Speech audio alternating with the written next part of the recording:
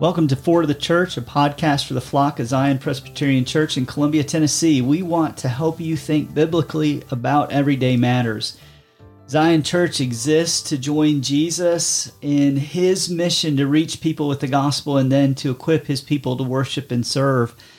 I'm Paul Joyner, the senior pastor, and we are here with John Kelly, my conversational partner for today. Today we're going to discuss the conscience.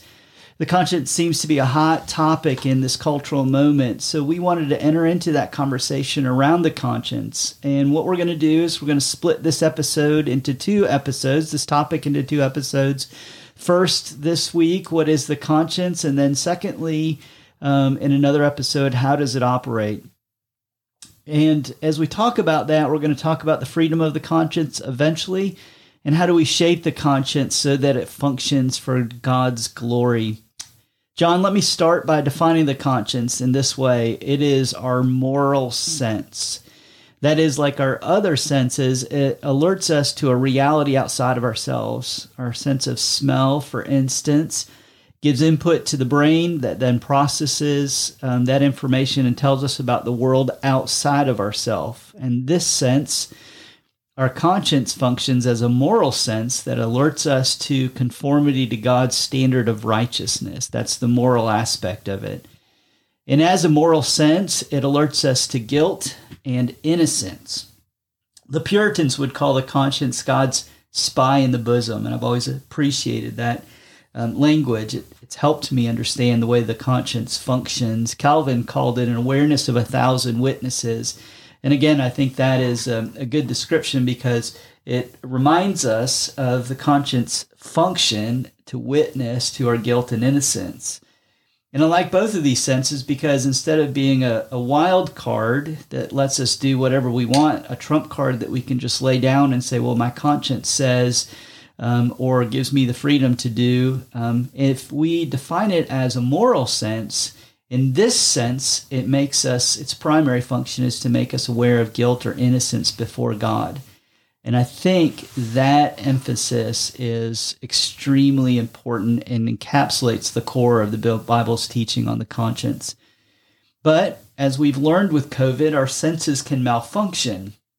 Many have lost their sense of smell, which can cause catastrophic problems because our sense of smell alerts us to danger as well as bringing us pleasure. So our conscience, as a sense or a moral sense, has also been corrupted by the fall. Thus, Paul says in Romans 2:15 that even when those who are not Christians, who may not know God's law, do what the law commands, they show that the work of the law is in their hearts, and their conscience also bears witness, and there brings conflicting, it accuses or even excuses them. And so the conscience is part of what it means to be made in the image of God. Its function is to accuse us when we're wrong and excuse us when we are walking in righteousness. But here's the rub. Because it has been corrupted by sin, it too can give false readings. Can be like the person who's lost their sense of smell after having been corrupted by COVID. And when the conscience has been corrupted, it can accuse when it should excuse, and it should accuse when it should excuse. It can give us false readings. So that's where we're going today. That's our framing for it. And we are here with John Kelly. Yeah, I like the word of faculty, the conscience as a faculty. Is that accurate? Yeah, I think so. I think that's another helpful way. What do you mean by faculty? So it's just kind of part of the core operating system of being a person. Mm-hmm. When you say faculty, you mean sort of in the sense of ability? Yeah. Function. So our ability to, let's say, to reason, is it a kind of a sibling of that? Yes. In the moral sense. Yeah. Okay. And oftentimes, particularly in the Old Testament, the word conscience doesn't come up, but the concepts of knowledge of right and wrong are often intermixed with the heart and the mind. Those things kind of create a trifecta that operate together and are hard to separate, impossible to separate at times. And so they're always kind of interchanging with each other and functioning to give us a sense of right and wrong. And when we talk about how to shape the conscience, the faculty of the mind as the ability to reason needs to play a role in shaping the faculty, the moral faculty of the conscience. So is reasoning's kind of play a supporting role in the conscience, or are they sort of on the same level? And I would say it's this way, an intertwined role, that you can't really separate them from each other. The conscience needs input, but it also gives input. It needs to be shaped, but it also shapes. But because that's what I get tripped up on sometimes is the like, what is it actually? The sort of mechanical part of it. What's the Christian understanding of what the conscience is? Because we can talk about it by way of example, right? And everyone just has an understanding of what it is, and it resonates, but mechanically, I guess, what is it? I think it's a good question. Tease out for me a little bit by what you mean by mechanically. Like, at some point, it kind of goes into the bucket of mystery of the faith, right? Mystery of being created in God's image, and we can't get fundamentally at what it is. Like, is it a brain process? Is it a purely spiritual thing? Is it one acting in concert with the other? The latter, and I would say that's the latter understanding of everything that we are. That we're embodied souls, and you can never, to separate soul from body is actually the dysfunction of death. Right? It is the effect of the curse. And the new heavens and the new earth are the reuniting of the body and the flesh and the resurrection. And so we are embodied souls by design. And so you can't separate those, but also we don't want to think in terms of material and immaterial. Those probably aren't, I don't think those are biblical categories. And I think that may be what you're thinking of is like, where does the conscience reside?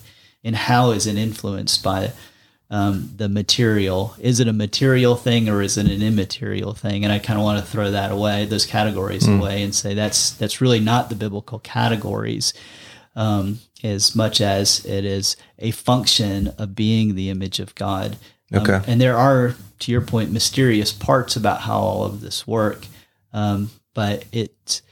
To say mystery is not to say it's not real, and the Bible's not clear on aspects of it. It is, for instance, let me give you a for instance. I gave you the for instance of Romans 2:14, that it bears witness. Like a witness in a trial, it brings evidence. Here's, this person is guilty because you are guilty because you did X, Y, and Z. And Paul's example in Romans 2 is even the people who are not under God's law and are completely unaware of it have the law written on their hearts. And so almost every culture in the world has some sense that murder is wrong. But then we also have the spy in the bosom, the conscience that's witnessing against us that we have violated the law that's written on our hearts. So you have this external reality or the subjective reality in the law written on the hearts, but you also have the conscience who is pointing at that and saying, you've broken it, you've broken it, you've broken it, you've broken it. And the writer of Hebrews, in this sense, calls the conscience an evil thing, and that the work of Jesus, this is Hebrews 9. If the blood of goats and bulls and the sprinkling of defiled persons with ashes of a heifer sanctify the purification of the flesh, how much more the blood of Jesus, who through the eternal Spirit offered himself without blemish to God, can purify, clean our conscience from dead works or works that lead to death to serve the living God. Right? And so his point is all the accusations that the conscience brings against us when then brought to the cross are pure, are purified, that the blood of Jesus gives us an answer to the accusing conscience. And therefore it's not evil that leads to works of death. But Paul's point to Timothy is, here's the aim of our ministry: love from a good conscience. And he actually uses that word good conscience a number of times, and it seems to be a conscience that's good is one that has an answer to the accusations in the finished work of Jesus. And so when it accuses, I can then go to the cross and say, that has been dealt with. Can you say that again? A good conscience is one that has an answer to the accusations, to the witnesses against it. And therefore, Hebrews 10:2, and this is one of those instances where in the New Testament, the word that's used for conscience is more broadly in the category of awareness. And so it's consciousness or awareness of something, and then gets used in this theological sense to be an awareness of guilt or innocence. And so in Hebrews 10:2, that word for conscience is used in this awareness sense. And he says the constant offering of sacrifices makes us conscious of sin. Right?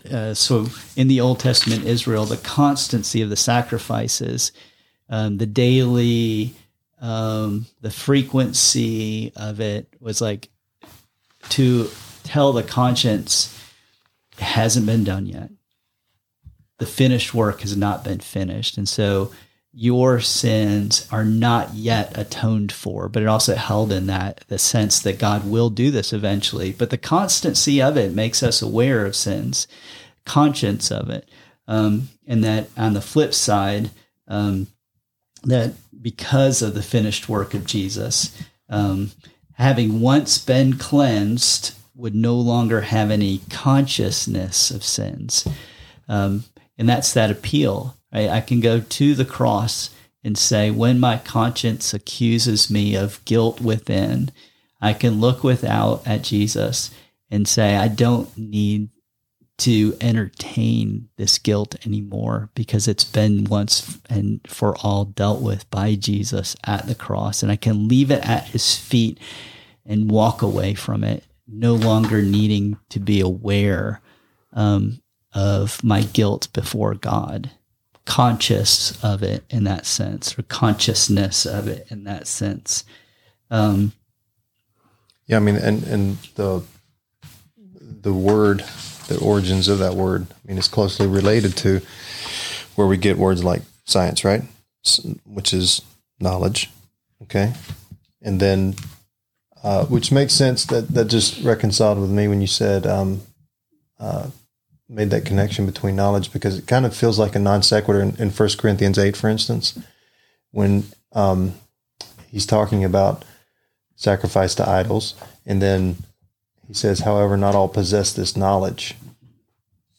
And so it kind of feels like a non sequitur that you're going into knowledge and then going on to considerations of how the conscience ought to be, how the conscience kind of plays its role. But those two are linked. Yeah, I think that's a great point. It's sort of the I hope to talk about this in the next episode, but the way we shape the conscience is with it's sort of an argument that needs to take place. And I think that's Paul's point when he talks about a weak conscience in 1 Corinthians 8. What he means is one that has not fully grasped all that Jesus has done for it in a way that frees it up from feeling false guilt. And food sacrificed to an idol, his argument is an idol's nothing. A food is not nothing. And you can't change the substance of food by offering it to an idol. You are free in Christ when your conscience tells you can't do this, to argue back with it and say, but I do have this freedom. And if, and so that a weak conscience is one that has not been strengthened with the gospel adequately enough to enjoy its freedom. And so there is, kind of back to what we had talked about before, there is an important interplay between the mind that knows the information and the conscience that needs to be shaped by that theology. The word in the mind then needs to be applied to the conscience so that it is redeemed by the word of God and held out to the objective reality, so that it no longer accuses you when it should not accuse you of eating food sacrificed to idols. Redeemed because it's fallen along with the rest of us. Yeah, been corrupted. So it can, as I said earlier, it can give us false readings. It's not a good instrument. It needs to be calibrated to the external word of God. Which is our natural state, right? I mean, our natural state would be our conscience doing its best to permit us to do whatever we want.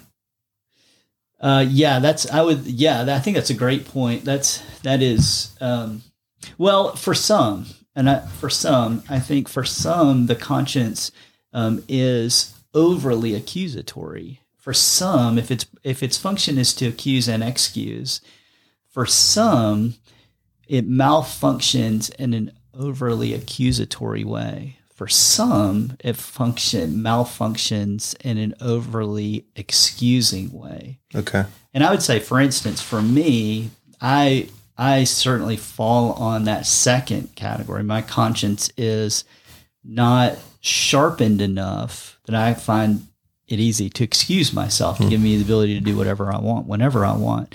But there are a number of people that I work with in our flock who have an overly accusing conscience, and it leads to hopelessness and despair, and every little sin just completely undoes them.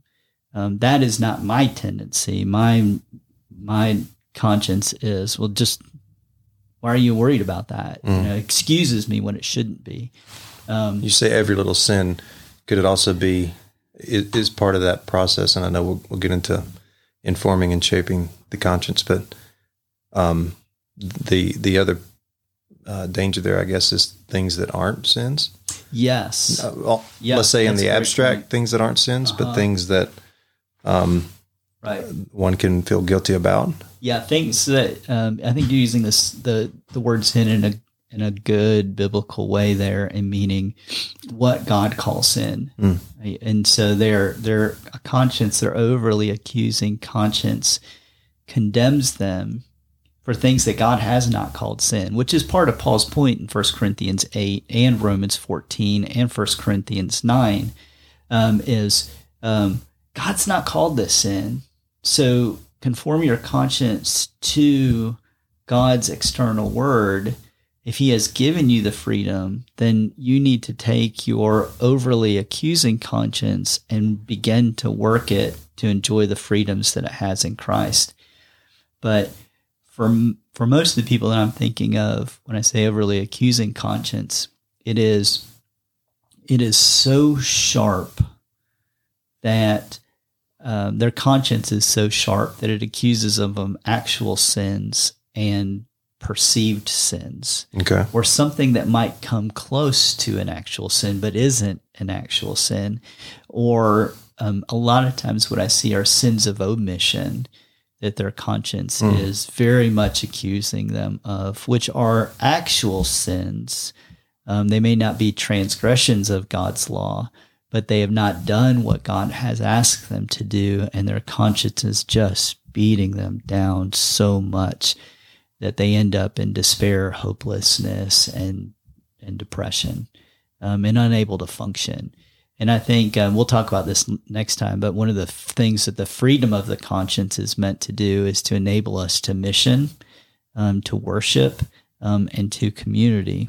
And one who has an overly accusing conscience is is really not able to enter into community with other people because they're afraid that other people are accusing them as much as their own conscience is, and prohibits them from actually being vulnerable and known, because they live with such an internal sense of guilt all the time, that they just are afraid that someone else is going to see that and confirm what their own conscience is saying.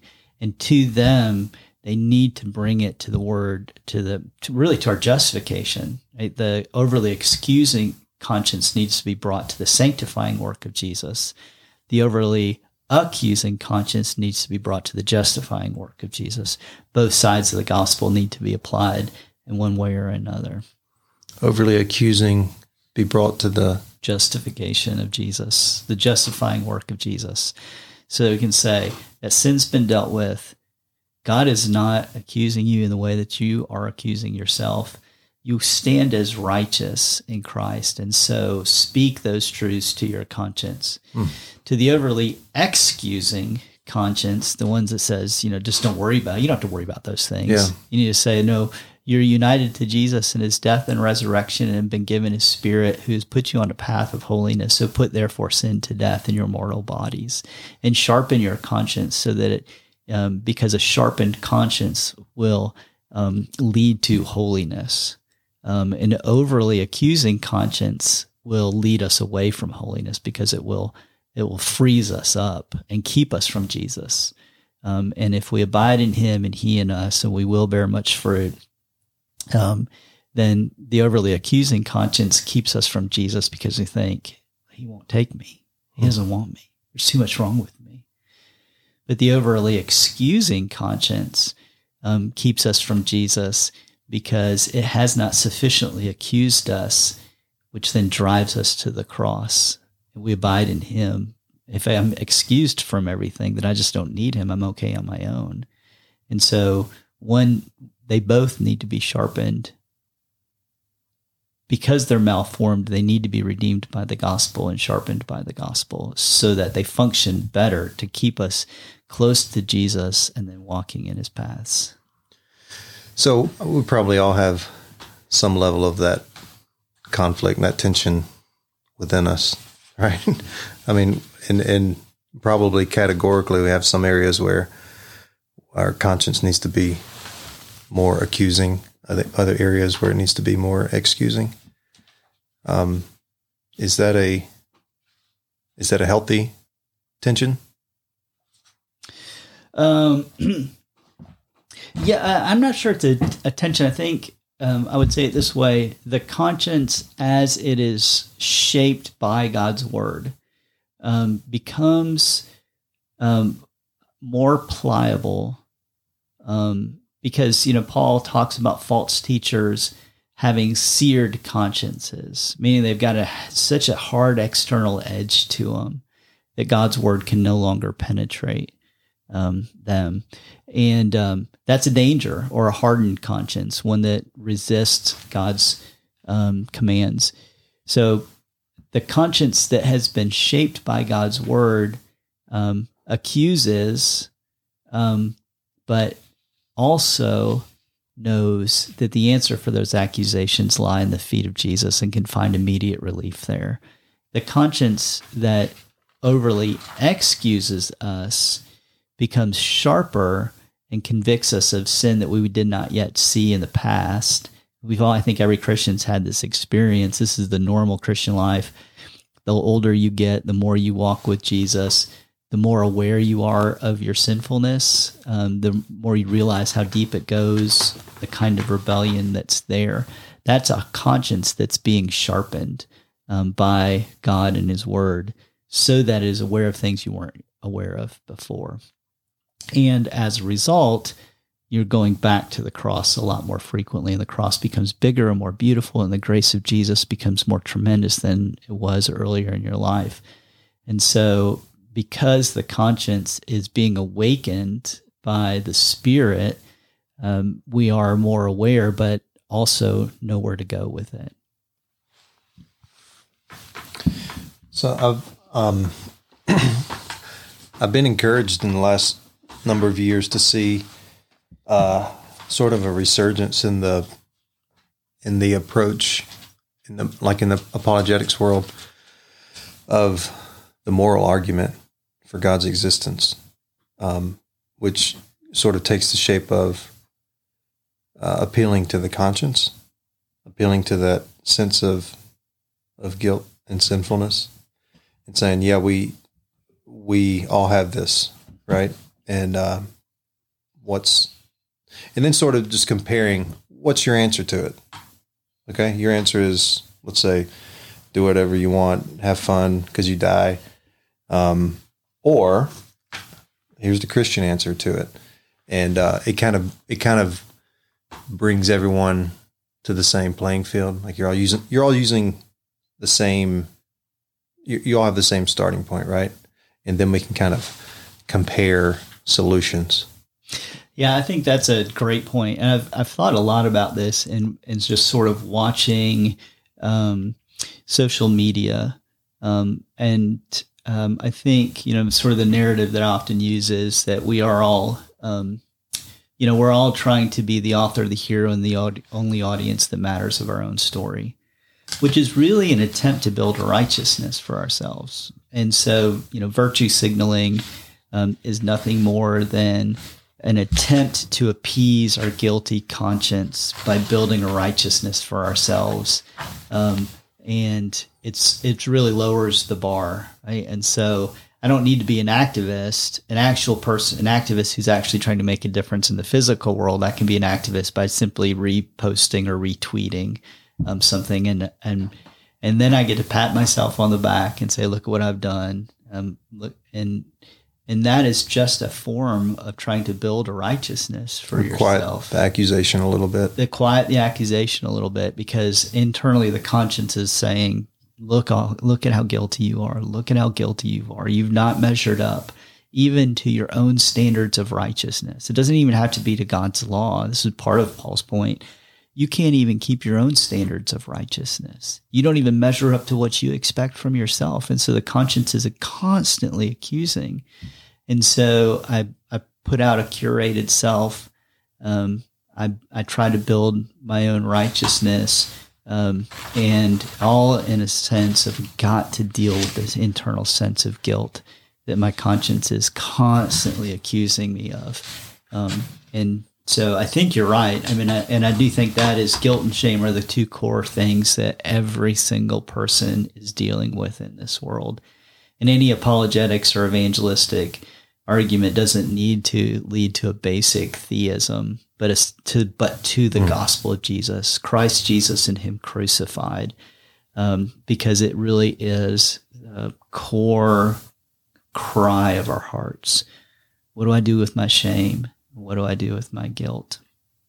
And if we don't deal with those two things, and that, again, I think we'll get to this next week, but part of the freedom of the conscience is to create a new community. Because if my righteousness is built on my views or on my politics, then I have to defend that righteousness and accuse others of their fallacies. And I can't live in community with people who are different than me.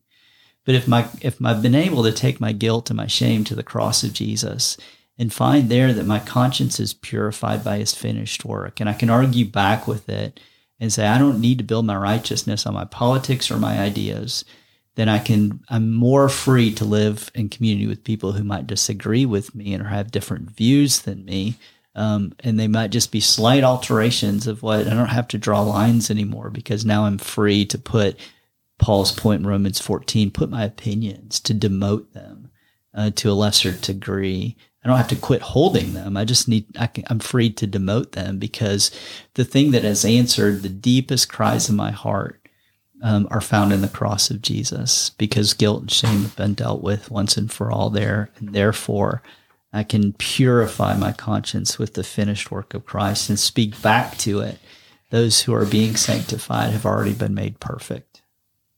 It's Hebrews 10:17.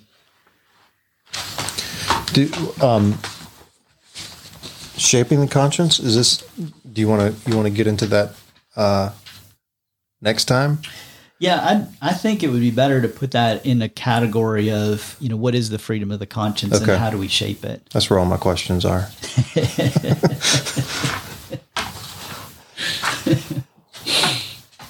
So